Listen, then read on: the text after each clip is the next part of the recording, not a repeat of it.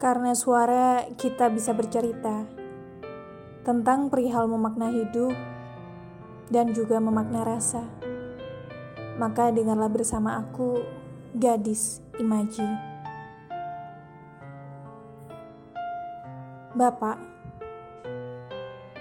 Bapak adalah laki-laki paling khawatir saat anak perempuannya jatuh cinta.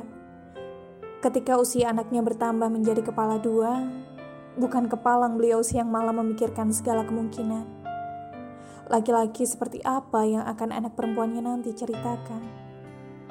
Cerita yang mau tidak mau seperti petir di lautan siang-siang.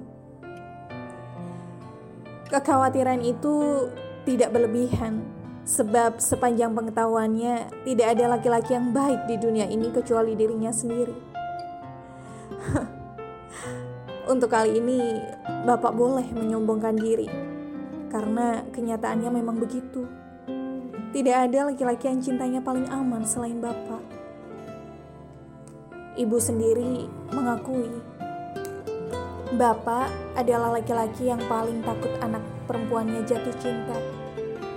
Laki-laki mau sebaik apapun, tetaplah brengsek baginya. Berani-beraninya membuat anaknya jatuh, cinta pula. Sudah dibuat jatuh, dibuat cinta pula.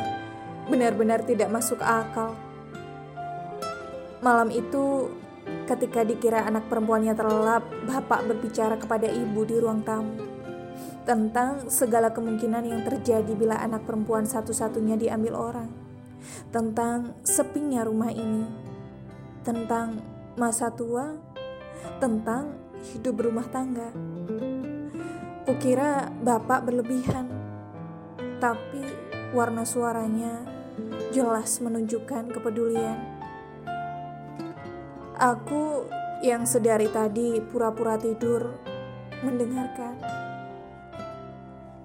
Semoga aku bertemu dengan laki-laki yang lebih bijaksana dari Bapak.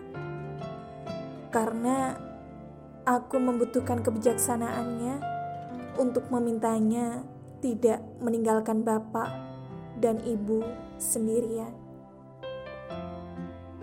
Dan kuharap ada yang mengaminkan.